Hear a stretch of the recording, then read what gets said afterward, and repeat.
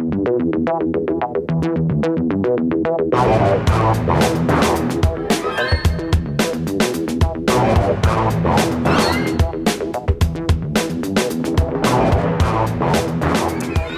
and welcome to Discussing Documentaries with me, Matt Wills, and the brilliantly funny Rick Wharton. Today on Discussing Documentaries, we are going to discuss Minimalism, a documentary about the important things. It was released in 2018. It's currently on Netflix. The director was Matt D'Avella. The box office gross, just for the geeks out there, according to IMDb, it was $251,000. And the documentary is about people who are dedicated to rejecting the American ideal that things bring happiness. They are interviewed in this documentary and they're showing the virtues of less is more. How might your life be better with less? The accolades are huge. So, are you ready? Fargo 2016, official selection. It was the winner in 2015 of the most inspirational at the Orlando Film Festival. It goes on and on and on. Big Sky, winner. Another film festival. There's loads of them. Even at Raindance, it was the official selection. St. Louis, it was the official selection. There's 16 accolades. I'm not going to bore you with them. If you want to know about them, check out Wikipedia. I would be intrigued to know if they kept the trophies on those. So the whole documentary, now this documentary changed my life.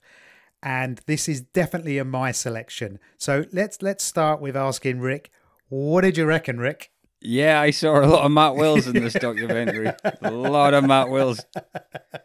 Saw a fucking army of Matt Willses in this documentary.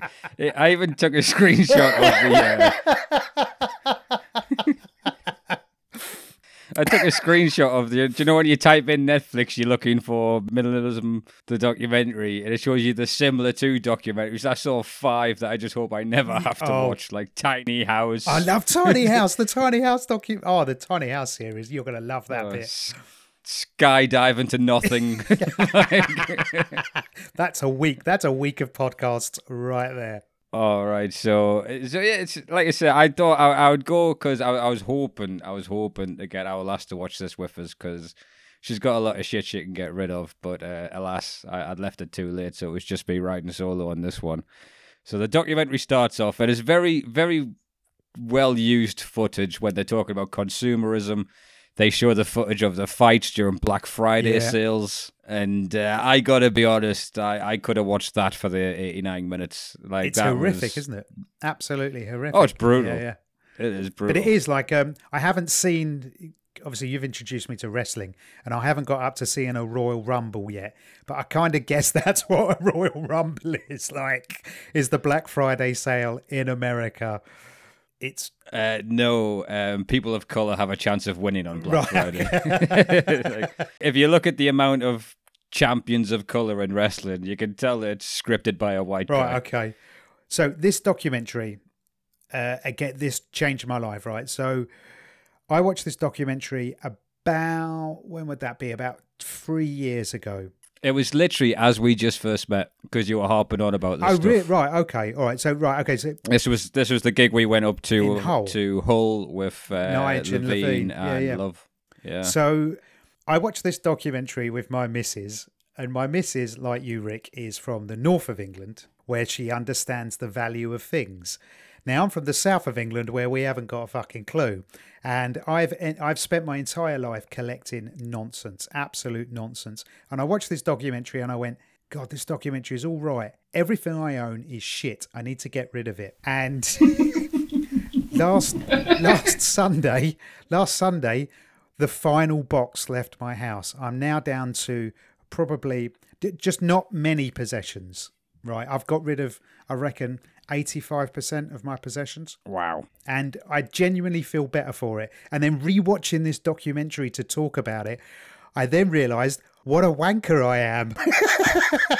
Because I was watching two geezers going, Oh, lads, come on. No, how did I get suckered into... I want all my stuff back. Give me my stuff back. Do you know what? I thought that would be the end of the podcast by us talking about that. I assumed that was happening because, listen, it starts off, and I got to be honest, my note taken for this documentary was very in keeping. They were minimalistic. Right. As I said before we started the podcast, Matt, I didn't learn many people's names in this. So the first guy we're going to talk about was Longboard Jesus. First guy's got long hair, and you see him on that weird skateboard traveling around. Now, what age is this man on the skateboard, would you say? I would say that guy's got to be 30, 34. His name is Ryan Nicodemus. Ryan Nicodemus. Now, he says something, and it's very echoed throughout anyone who starts this, is like, I was really successful, but I didn't feel like I was living. And then they go into the consumer.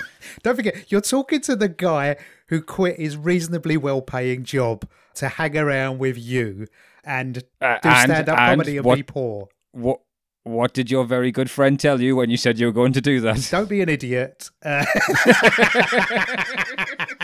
He's a very wise man, my podcast buddy here. Don't be fooled by the fact I sound like I'm chilled out on occasions. My life's a horror show due to my decisions. Well, I thought I was unique because everyone I've ever spoken to about this documentary, they've all looked at me the same way you're looking at me now, like, you really are an idiot and you are so susceptible. But they have... It's fads. But they have a following like, of 20 they say stuff. million people. Yeah, that's almost as many as the flat earthers. I wouldn't put those in the category of being right. So they all say a similar thing, and they just chuck out little bits and nuggets of information, but it's very cleverly like gone through. So they'll show you like busy high streets in London and like the unstoppable oppression of capitalism. Yeah. And you'll see commuter towns as people funneling into a train station to go to work. And I heard this one. They go, that's why lottery winners are miserable. And it's like, no, right? Let me get to. I've heard, like, you may have heard 3 stories where lottery winners are miserable, and I guarantee that's because the bloke got a couple of million and thought he could bang teenagers again. Yeah, I won a tenner on the lottery once. I was over the moon. That was a great day. The admin staff at my secondary school won the lottery in a syndicate. Oh, wow. So they all got like a huge chunk of cash, and you'd have like the secretaries pulling up in all much better cars than the head teachers. Oh, but they carried on some working. of the teachers, yeah, it wasn't enough because it was like national lottery and between X amount of them. Right. I don't know how much they got, but yeah, they all had like a couple of them had lottery winners mugs, but a few of them didn't chip in a quid every week, so they lost out on, I imagine, 6 figures at least. Like. That's always been my fear since stopping the lottery, is that I win it with my numbers. So I've stopped checking the numbers as well now. I don't want nothing to do with it. There was a bit that we've made another comedian passed between us, but I had this boss who used to play the same numbers as his ex-wife, and the idea was just like, yes, it's not that he wants to win, it's he couldn't handle her winning. And he wants his chance to get half. Gets. Yeah. So Ryan Nicodemus, you're right, he is way too old for a skateboard. It's like a modern version of Back to the Future. And what I loved about this documentary, for me, because they kept bringing in PhD neuroscientists, neuropsychologists, was it? There was a lot of neuros. They brought in a lot of PhD Was that the lady people. with the purple top and glasses? She was very smart. She was great. But she said something that really stuck out. She's talking about adverts and how people use adverts as a measuring stick for how successful they are. And you go, this is an advert, this is an advert. You go, and then she said, you could be talking to someone in a bar, but that's actually a man placed there by the beer company to talk to you. And I just had this image in my mind of having a chat. And you know Duffman from The Simpsons? It turned around going, I can't believe that's an advert. I just had a chat with him for 5 minutes. And he's like, oh, yeah. Duffman!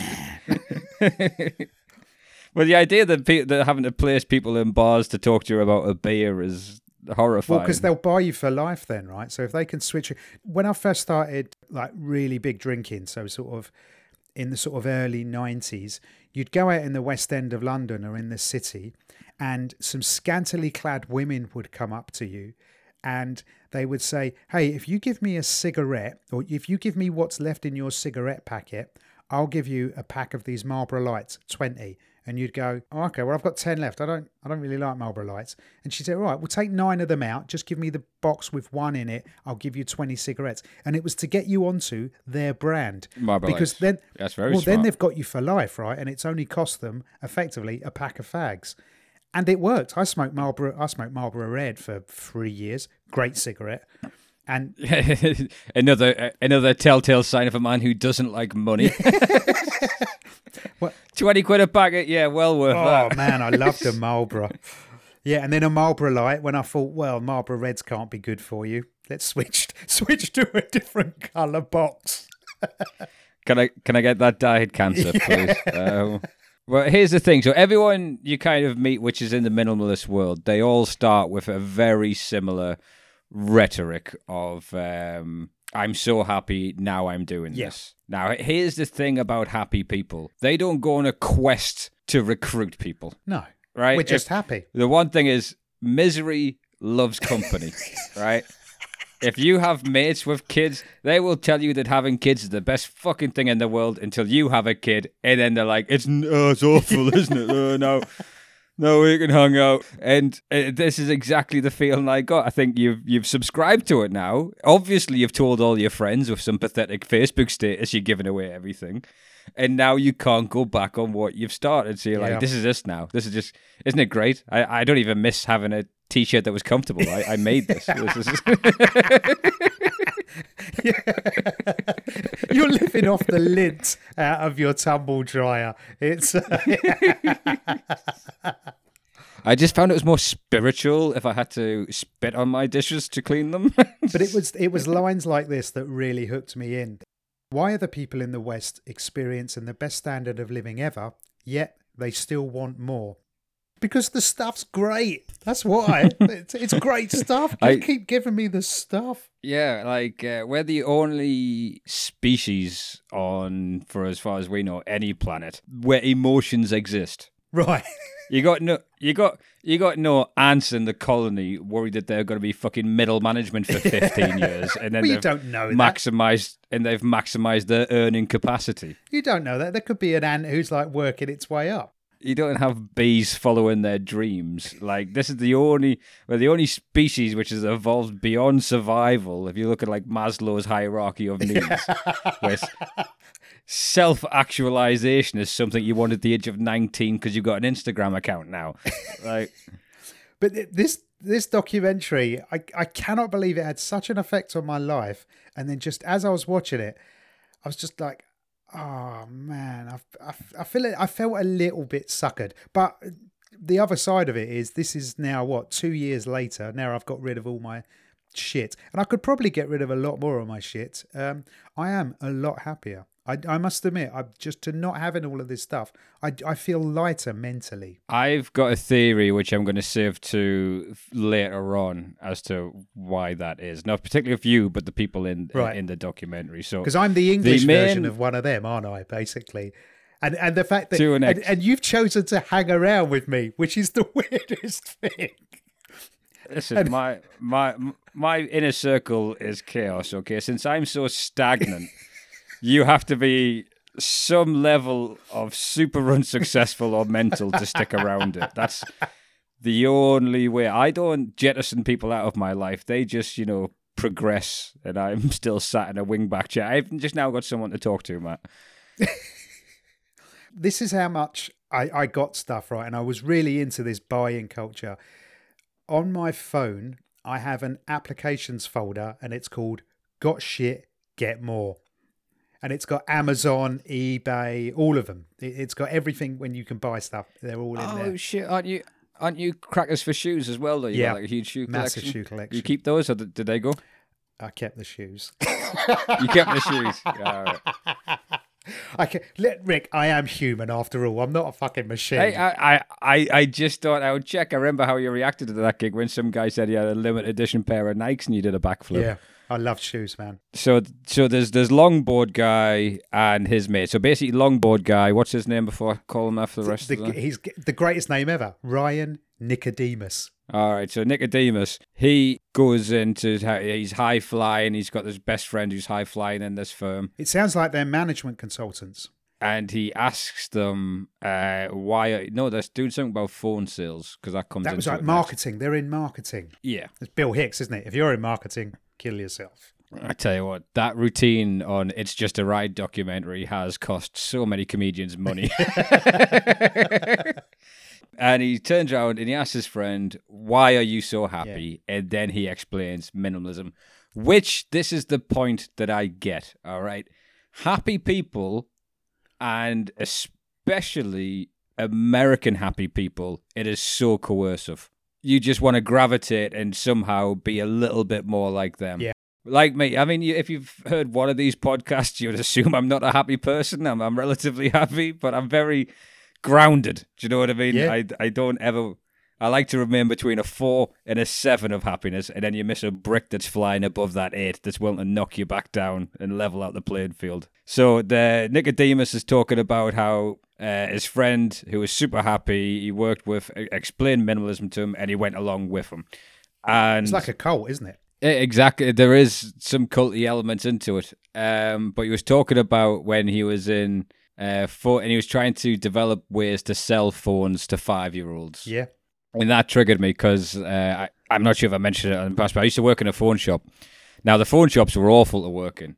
Absolutely awful, because they're like competitive sales, but for minimum wage and no commission. So it doesn't compute the way they're talking to you like they're in the Wolf of Wall Street. Right. Because people are going to buy the phone anyway, right? Yeah, they come into a store to get their contract renewed, and I was working in Cobham, which is like proper posh Chelsea area, like the Chelsea football players all live around there. And we're getting told off we're not selling enough Microsoft Lumias, and it's just like, look, these are all super rich kids. They're going to buy an iPhone and then they're going to leave. That's They're going to come in and that's it. And we're now living in a world where mobile phones aren't unknown to us. You would Google the best offer and then go and get the best offer. There's no salesmanship. So every couple of months, what they would do is they would hire a new area manager who has a super technique that's going to get the best out of the stores. Spoiler alert, he's going to come round and he's going to bollock all the staff slightly harsher than what the last guy did to get the best out of them. Yes, the bully boy approach. It always works for a short period of time.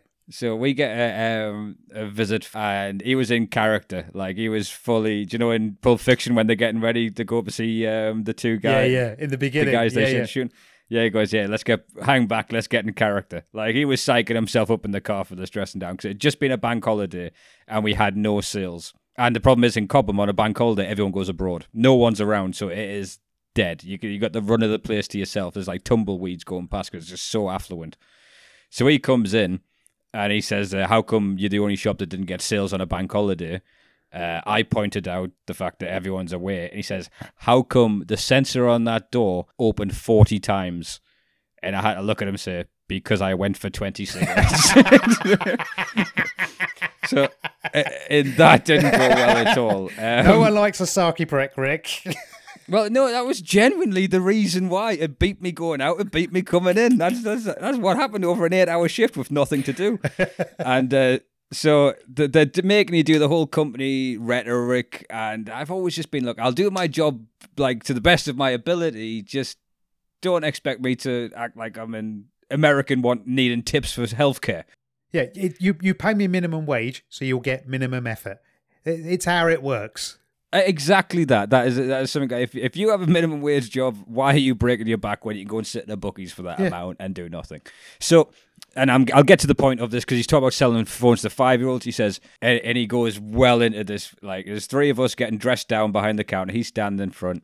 He says, the next person who comes through that door is getting sold a phone. And I shit you not, a 70-year-old nun with the full Rosemary Breed's full get-up walks in, and I saw this psychopath try and convince a 70-year-old nun she needs an iPhone 9 or whatever it was at the time. It was one of the most horrific things I've ever seen. But that was my little story. And did she buy the that phone? made me think, did she fuck? No.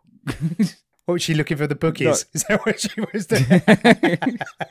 I have no idea, but that would just never forget that kind of. So if you're in that mentality of work, I can understand why having nothing is better than being in that.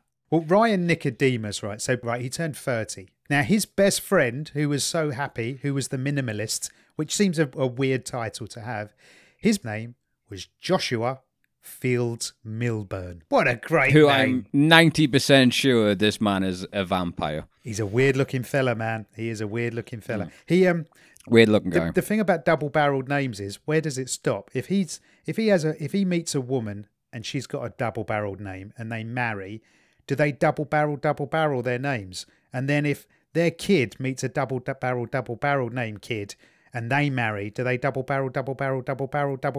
Where does this insanity stop? Pick a fucking name is what I'm saying. Joshua. You're meant to be a minimalist. Drop one of the names. And what Joshua Field Milburn says, and this is why I loved him, because he mentioned Marie Kondo. Hallowed be her name. Have you heard of Marie Kondo?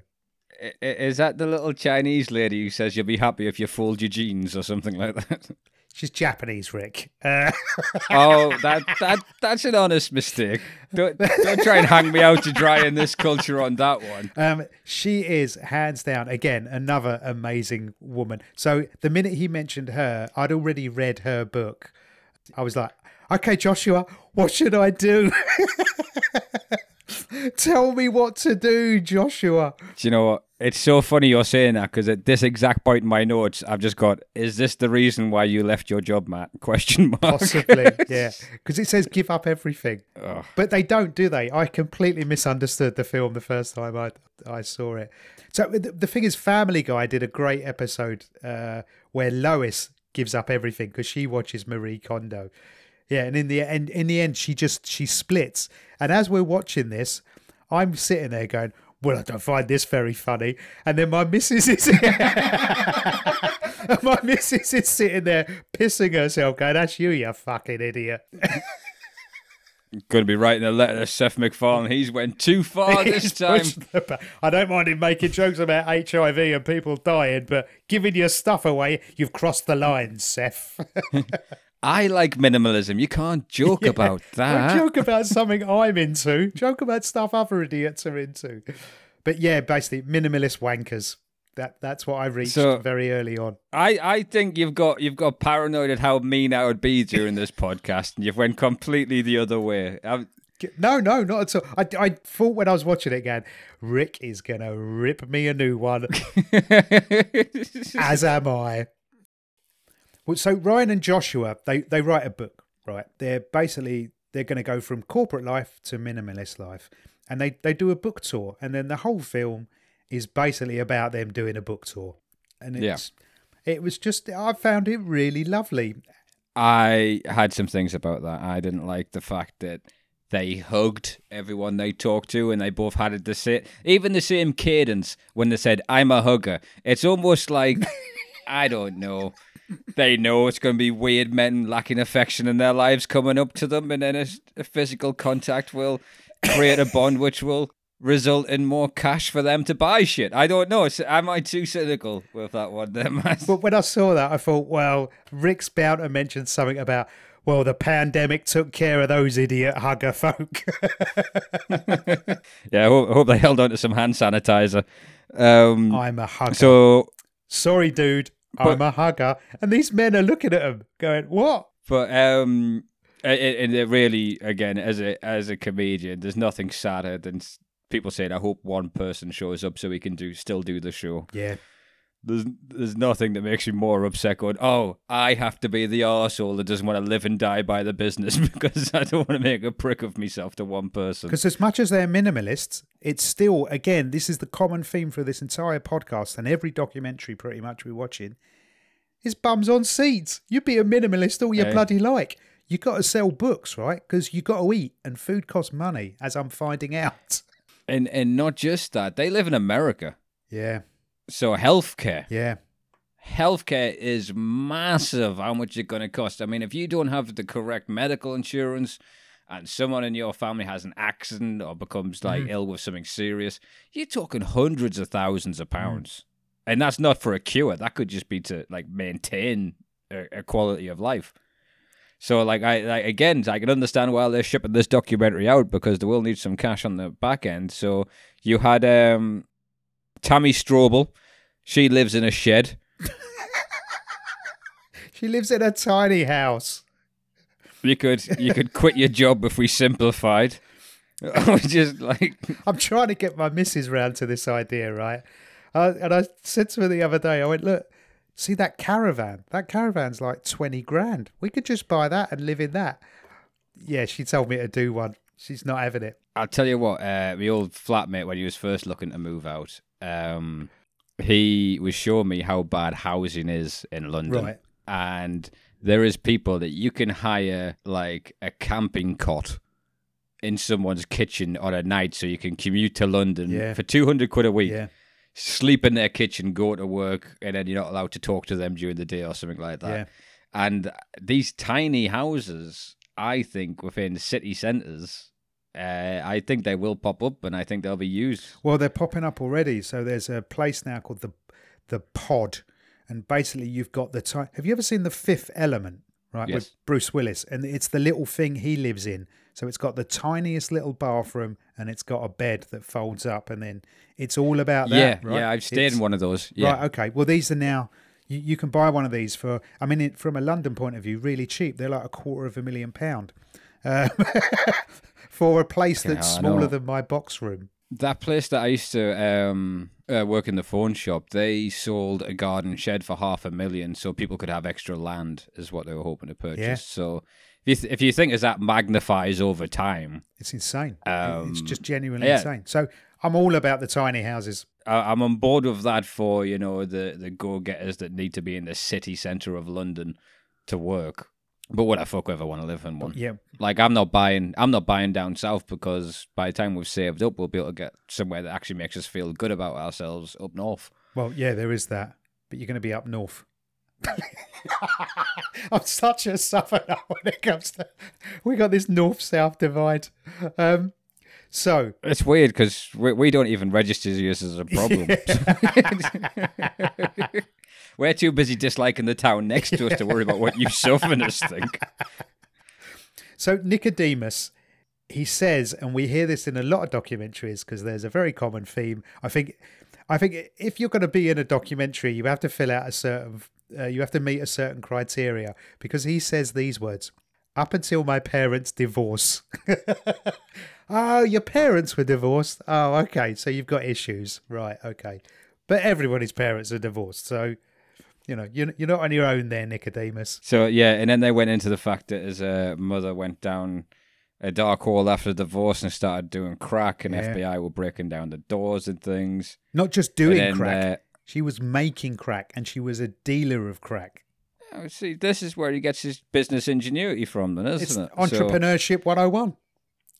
Yeah, and then we get the vampire guy who looks like... Did you ever watch Beavis and Butthead? Yes. Yeah, that's it. Yeah. You nailed it. Like, I was trying to... Why is that hair bothering me so much? And it is Beavis and fucking Butthead is what he looks like. Yes. Oh, the whole way through, I'm like, I've met him before, haven't I? And then he tells you a sad story about how he was working, and then he'd had a voicemail from his mom that he didn't check for a few hours, and they found out that, she was ill. Then she passed away. I don't know if you noticed this, but every time he mentions his mom passing, he also mentions his wife left him in the same week. Yeah. In the same week, by the way. And he gets the voicemail from his mother. She passes away. Yeah. And that broke Joshua. Yes, without a doubt. He keeps referencing it throughout the whole film. And it comes up a lot. But then you see footage of him reading from his book in the desert. Brilliantly done. How artistic. No. Are you kidding me? Yeah, a little bit. I'm being a bit of a sarky prick. Like imagine if the movie Fight Club was pathetic. It is. That's all I can think of it. He is basically taking that opening monologue from Fight Club, sprinkled in a bit of Train Spotting, and instead of doing something interesting, he's got rid of the old pairs of shoes he doesn't wear anymore. The weird thing about shoes, right? So there's a great quote from the 1990s. The Americans went on a buying spree that was unprecedented in human history. And whenever they talk about a buying spree, whenever they show those Black Friday chaos, people fighting over stuff, they'll always then cut to a shot of a pair of Nikes, right? There's always a pair of trade, and it's like everyone just thinks capitalism, Nike. That's the way they think, right? It just seems it's an overused trope to use capitalism and Nike. And the goods were fueled. All the goods we were buying, they're all from China. So someone was doing okay. We were helping the Chinese. That was a good thing. And they go into the whole sweat labor. And I agree with that. I think that should be looked into. That shouldn't be allowed. The first time that story broke that we haven't kids in sweatshops making these clothes, it should have been the end of it. But it just relentlessly pressed on because of consumerism. I do agree with that. But when... I do like the guy, especially the Beavis guy, I think is complete Emperor's New Clothes. From that monologue he does of, do I need the TV stand, the bed tables? I'm like, well, you're clearly single these days. You don't need it. But unfortunately, when you're in a relationship for over 10 years, she needs to go out the house and buy something on the fucking weekend. Because you're so weird. To do. So she's got to balance out her happiness by buying stuff. Oh, let's get a couple more cushions. That'll fill the void. I understand that thought process to it. There's some great stats in here. So now bear in mind, this documentary is a few years old, or 4 years old. We've so much stuff. There is 2.2 billion square foot storage industry. Now, to put that into context, I have a very, very clever friend called Jim. So I sent him the maths, and he told me, so that's about 204 million square meters, right? That is 28,000 football pitches. Wow. That's how much storage space there is. But I don't know how high up that goes.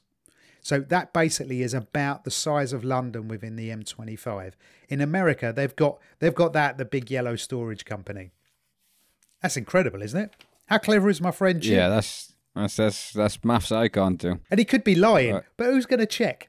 Right? Yeah. Not me and you, Rick. And then he says, we are a mission-based company. What's that, son? What is that? What is a mission-based company? I've worked in a lot of companies.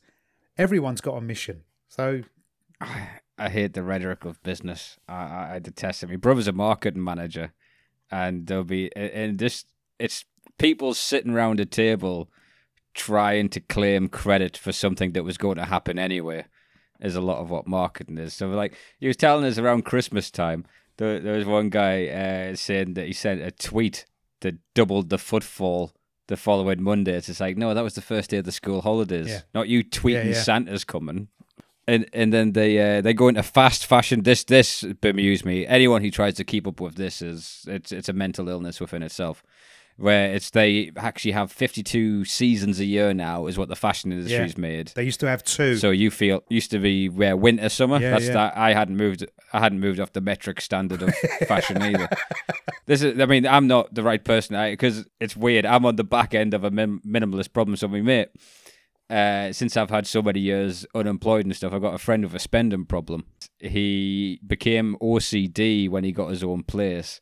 So he loves going to like Top Man, Top Shop, buying all these clothes. He's a proper fashionable guy, but he's got no space for them. So once every 6 months, you'll dump a bin bag on my driveway, and I've got a bunch of ill-fitting clothes that I couldn't have afforded for. So I can understand. I'm basically the equivalent of what's it called? Like, do you know the rubbish tip, the chute? I'm the end of the chute for him. And there was once, and I don't like the stuff he buys because it's like it's modern day studenty type clothes. So like one T-shirt will be like a massive picture of Rihanna's face in different colors and very bright, and I'm just not that kind of way inclined fashion wise. And I rang him. I said, I found a top of yours I really like. It's like a long sleeve one. It's really nice fabric. It's got like a picture of a bear on it. And he went, "Where did you go in that?" I went, "Oh, I just did a gig." He went, "That's a fucking pajama top."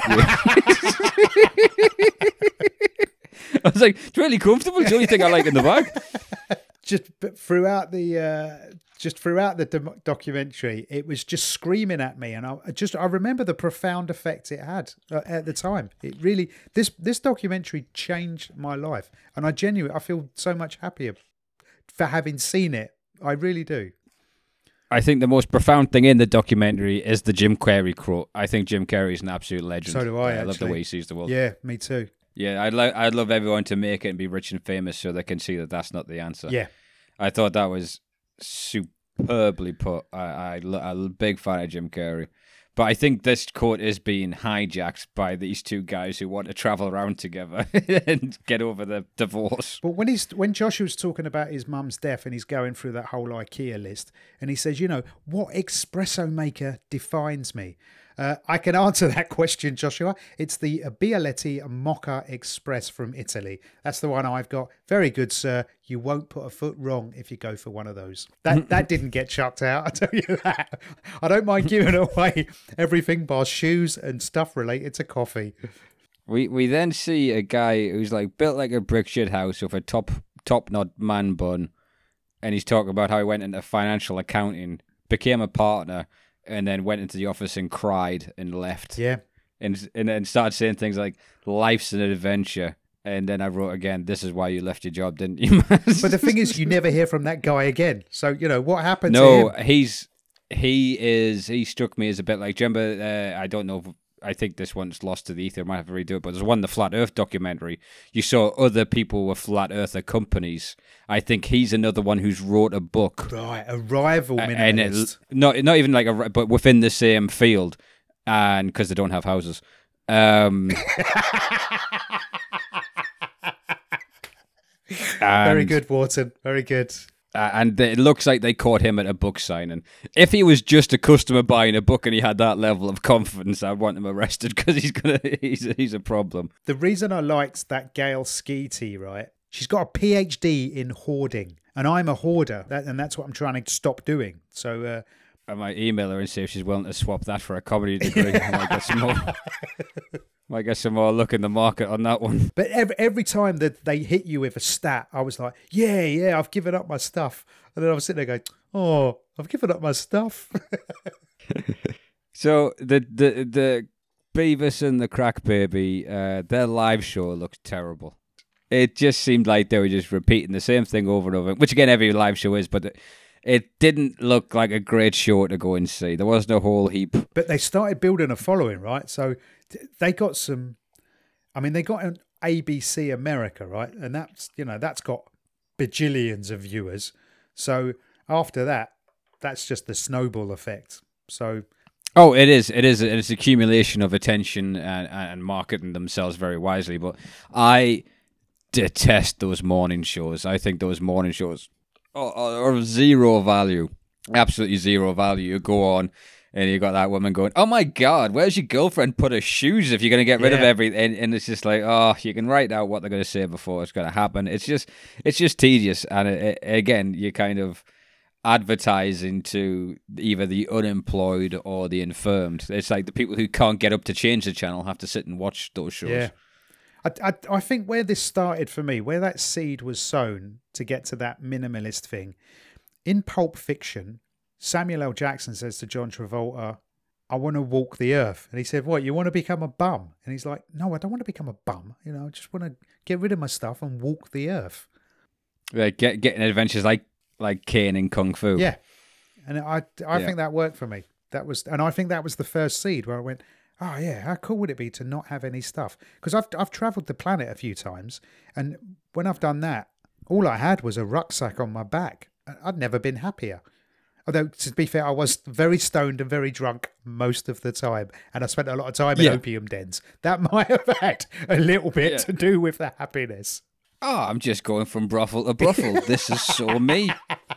This lifestyle suits me. I'm so glad I'm out of the rat race, because I'm glad you brought this up, because I've started writing in capital letters in my notes, going, right, now they are showing what they have packed. Right, on the terms of a documentary, Timothy Treadwell is turning in a bear's stomach right now. Oh, if you could see, if you're willing to go to a laundrette, you only need to pack 3 pairs of socks, and then you're good to go, aren't you? You're good to go. And you've always got to see footage of those two walking because they've got nothing to do when they sit down. What about Colin Wright, the entrepreneur who became a full-time traveller? So basically, he's homeless. He's got 2 bags, and that's his entire life. And all he does is sleep on people's sofas, and he writes about travelling. Now, I've been homeless. I was homeless once in Spain for a while. It's not very nice. I was living on a rubbish tip. We'd go into... Have you ever put your drink down in a nightclub and you've turned round and it's gone? Yeah. Mindswept. Right, that's because of me, right? Because we would just basically go into a nightclub at night in Spain and just hoover up everybody's drinks. But this guy made it work. He absolutely made it work. So fair play to him.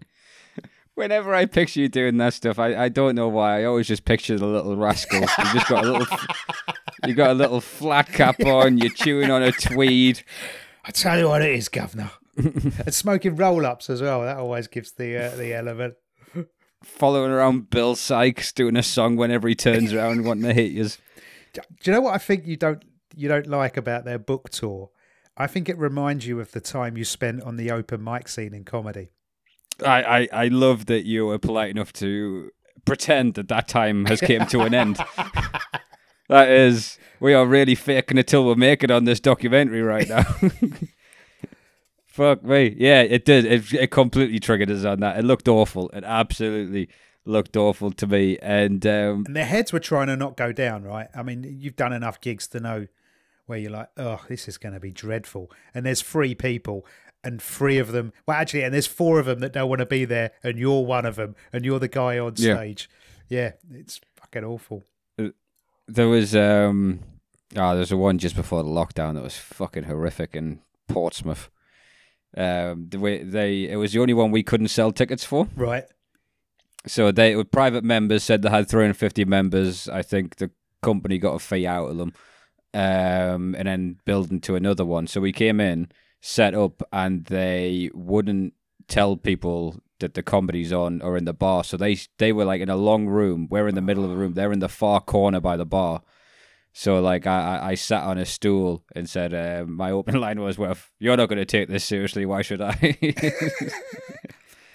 And it went all right. I did as well as what I could because I wasn't stood in a corner looking at empty seats pretending to do one-liners. But I hate those gigs so fucking much. But then I'll do a shift. I'll mention Carphone Warehouse and realise this is why I do it. Yeah. But it's not the people's fault, right? The people who are in the corner have gone down to the place that they always drink at, and they just want to have a drink. They don't want a prick like you coming along or a prick like me going, oh, I'll tell you, you know what's funny about when you wipe your arse? They don't want to hear the funny musings of me and you. They want to sit in the corner with their mates. Do not burn your best material on this podcast, Matt. He's got rid of the wipe his arse. Steady down. Not that 10-minute wiping my arse routine that we're going to have to... There's... The first TV show they go on to advertise their shtick, right? Their product. He has the insincerity levels set to about 112%, I think. He's just awful. Absolutely awful. Who's that one, Beavis? No, the guy whose TV show they go on. The first guy before they get to... they're dead behind the eyes, yeah. It was just awful. There was a great Russell Brand one when he kind of called them out. Do you remember when Russell Brand almost became a revolutionary? When he flipped out and said no one should vote. He had this moment when they were asking him questions about his clothes, and he went on a tirade that was brilliant. I did a gig, one of my first ever gigs when I first tried stand-up, and I was the opening act, and Russell Brand was the closing act. And my dad was in the audience. It's the only time he's ever watched me. And afterwards, we were all sitting there having a pint. And my sister went, so what do you think of Matthew? And my dad went, wasn't as funny as that last guy, was he? Thanks, Dad. I quit stand-up for 5 years after that comment. Well, so just quickly, we meet another character that's very intimate. Like, she's only in it for a second. I thought they were going to get more footage out of her. But there was the lady that was diagnosed with MS. Yeah. And I believe, did she start the 33 piece of clothing thing? Yeah, she Courtney Carver. Yeah, she created Free. So you wear 33 items for 3 months. I think I've done 10 in 110 days. And that's because you complained I wore a vest one day, so that would have been 9. Yeah, no more vests. But she's the one who says that since being diagnosed with MS, chucking her clothes out has now cured her MS. Yeah, basically, she's stopped being in the rat race, and I love it when they go, and the doctors have never seen this before. Really? Is that true, do you think? Maybe the doctor needs to see more people. Some people get better. I know, but doctors are... have you ever been to the doctors and they just Google what you're telling them while you're sat there? Yes. Yeah. Oh, that's heartbreaking. It's terrifying. Because I was like, I did that at home. After the NBC News, after they were on the NBC News, their next event, the bookshop owner says to them, "You don't need that many chairs. Ken Burns only needed 60 chairs." That's Ken Burns, right? He makes some of the best documentaries on the planet. Is that Kathy Come Home? Well, he did the Civil War one, like the 10-part Civil War, 10-part Vietnam one. He makes the greatest documentaries, and he only needed 60 chairs. The Minimalists, they had people sitting on the bookshelves. There were over 200 people showed up, and you should have seen. They were so proud, and I was chuffed for them. And that speaks volumes for what the Americans think of Ken Burns. So I don't think our podcast is going to go down well in America, Rick, is what I'm saying. Oh, Christ. We had an American exchange student in college. No one is understanding 50% of this podcast. They do not... They don't work well with Geordie. Like, American listening to Geordie is like a dog on an escalator. It's just uncomfortable. It was like Kevin Costner in Dances with Wolves, just you couldn't interact with anyone. There's a great stat. In 1983, companies spent $100 million advertising to children. In 2006, companies spent $17 billion. And that's when $17 billion was a lot of money. So this is where the documentary does touch on themes I agree with. Right. Okay. And one of them massively is children interacting with screens, iPads, laptops, and being marketed and adverts now going directly to children and parents not even seeing them. Yeah. That is all not the attention spans are going to be. I mean, my attention span is fried. I've done that to myself by the amount of time I've spent alone with 2 laptops, one playing a game, one playing a TV show, and then playing a game on the bloody Xbox at the same time. I get bored if I'm only doing one thing I like at a time now. So if you can imagine that to children, and I'll never forget, I read a study or an article that said there was a study. I've never read a study. I don't think anyone ever has. They were talking to the people in Silicon Valley, and they have like on-site schools, so you can move to Silicon Valley, and your kids are put into the schools with all your co-workers' kids. And in Silicon Valley, like to say that probably the most forward-thinking place you could possibly work. They've done the tests where their children are limited to like half an hour a day on the laptop, and it's basic arithmetic to build their IQ. Now, obviously, they don't want that to be too well known because they're making the laptops for kids not to use. But I think that is a telltale sign that is not a good idea for that just amount. And it's funny because you listen to this in 5 years' time when we all get microchipped and have cinema screens in our own eyes. Yeah. We're going to think we were too fuddy-duddies, the same way people thought I was sat too close to the TV to watch Captain Bucky O'Hare at the age of 6. Said the same thing back on that, or Sonic the Hedgehog would have done that to us. So just quickly, I want to touch on this guy, and then I've got a theory on where's misplaced within this documentary. So we meet the panic attack guy on TV, the news reporter. Right. And I liked him. I thought he was very self-deprecating. He was funny. And it showed you footage of him. Like, it wasn't a great panic attack. I was hoping for better. Like, I sat upright when we're about to show the footage. He wrote a book called 10% Happier. His name was Dan Harris.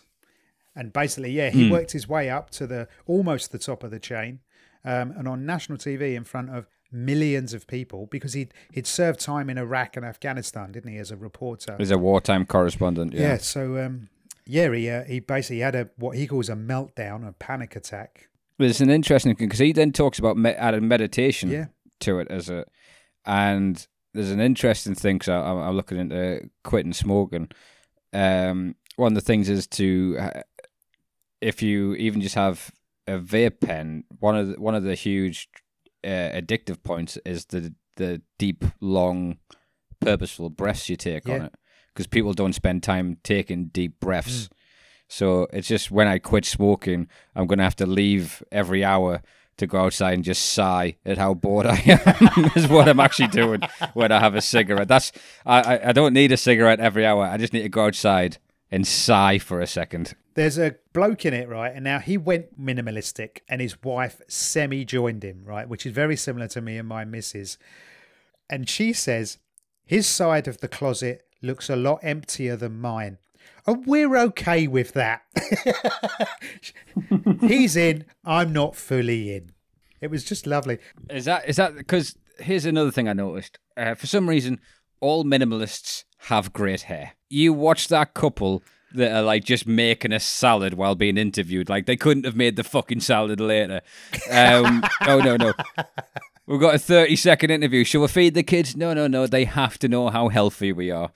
You know, and they've all got like kind of Charlie Harper 2.5 Men curtains with thick, long looking Italian hair. And part of me thinks, if I get rid of me shit, will it grow back? It's not going to grow back. It's not going to.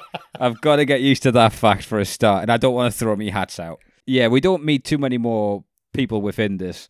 You got a guy of 6 kids, and you're like, if I had 6 kids, I would sign up to either be a Jehovah's Witness or a minimalist. Yeah. Anything that cuts down the cost on that. But I think that's misplaced their ideals. Because you talk to everyone. Everyone says the same thing. Hey, guess what? I was successful. Yep. I wasn't happy.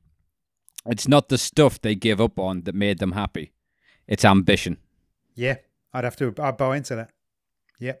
I think it's truly the stress of ambition and the disappointment of learning your true potential. It breaks people. It absolutely does. Absolutely. Oh, I'm never going to be that. Oh, okay. Oh. But I really want it. Yeah.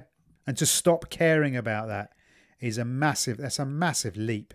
It makes you a lot happier not wanting that. I've been like it for years. I've just got a lot of computer games as well. Well, President Jimmy Carter, right, in the 70s, they cut to this and he gives a speech. It's quite moving. This is what they wrap it up on, isn't it? And he says, too many of us self-indulgent and consumption. We're consumed by it. Human identity is no longer defined by what one does, but by what one owns.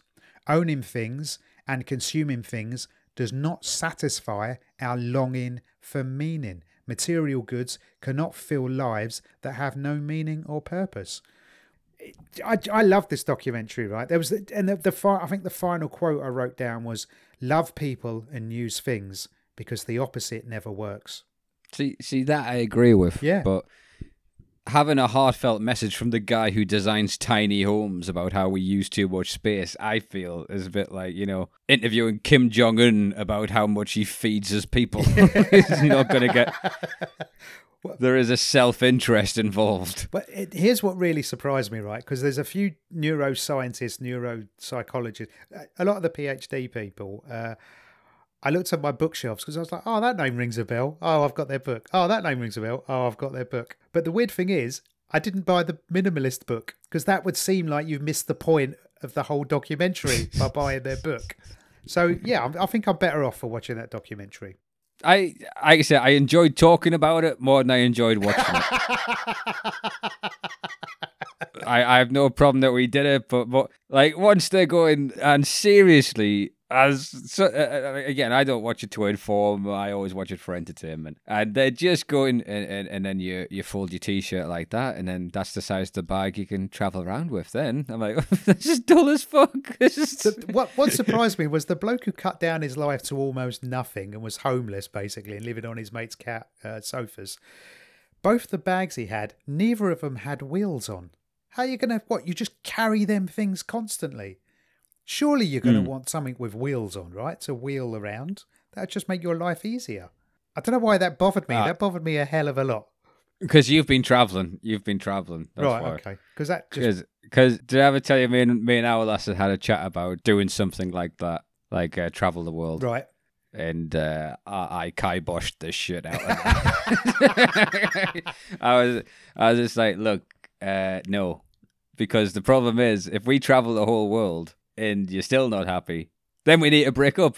There's nowhere else to go. There is nowhere else to... If you've been to fucking everywhere on the planet and you're still not happy, then the problem is the person next to you. And I don't need that statistic. Because if you think I'm going to be sunshine and smiles while you want to do a 4-hour trek into a jungle so you can get a photograph of a fucking elephant, you got another thing coming. It's worth it, man. Elephants are quite spiritual, man. Shut up. Listen, Matt, here's the thing. I would go traveling with you. I would see the opium dens, but I don't want what we having for tea tonight to be the most exciting thing we're doing in Thailand. There's a different... Because it was a learning experience when we started going on holidays together, because you'd either go on... I only ever went on fun holidays. Right. And that would be with the lads, a stag do, and few and far between. Never had many abroad holidays or anything like that. But going with our lass, you have to learn not to have a fun time, but to have a nice time. Yeah. And from the age of 12, 13, when we've started to try and get served and drink and where a night out can go to, and your stories you come back with, to that was a really nice burger. Yeah. It's difficult. Should we go back to that restaurant? Exactly, so there's my own little 2 cents on this one. This documentary gets a fucking 1. This documentary from me, you're never going to guess, Rick. Actually, I'm going to give it a 5. You changed your life on it. My life. I grade on a curve, and at least Kate Nash had some form of problems. Do you know what I mean? Oh, I was successful, so I thought I'd be successful doing nothing instead. Fuck these guys. So I was a big fan of Nicodemus, big fan of Field Mason, or Phil, whatever his name is, double barrel fella. But I'm not going to buy the book. Would I watch this documentary again? Yeah, I probably would. Am I going to re-go through my stuff after watching this documentary and get rid of more of my shit? Yeah, I think I am. I think that's exactly what I'm going to do. And I wonder if that Bret Hart t-shirt gives you enough joy to make it out of the box.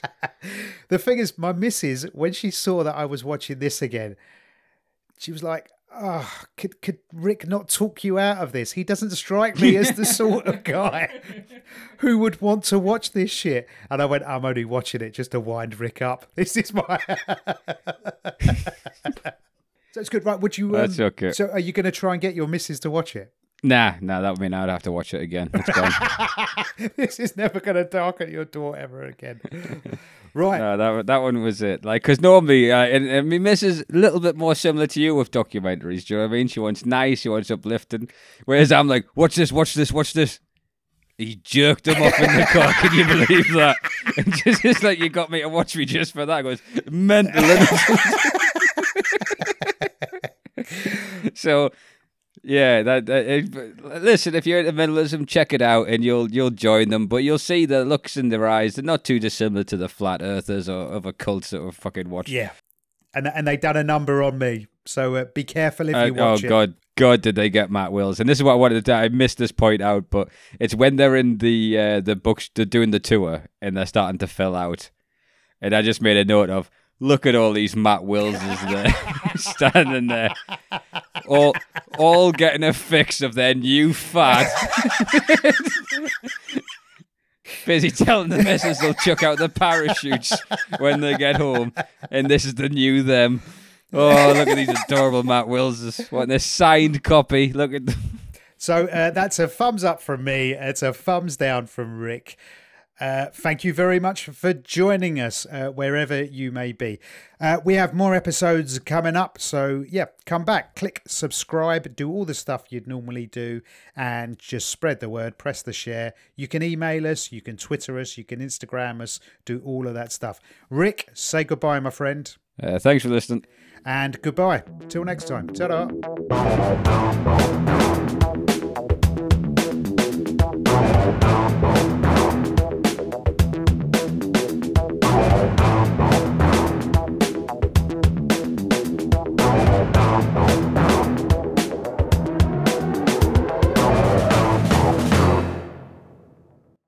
Brilliant.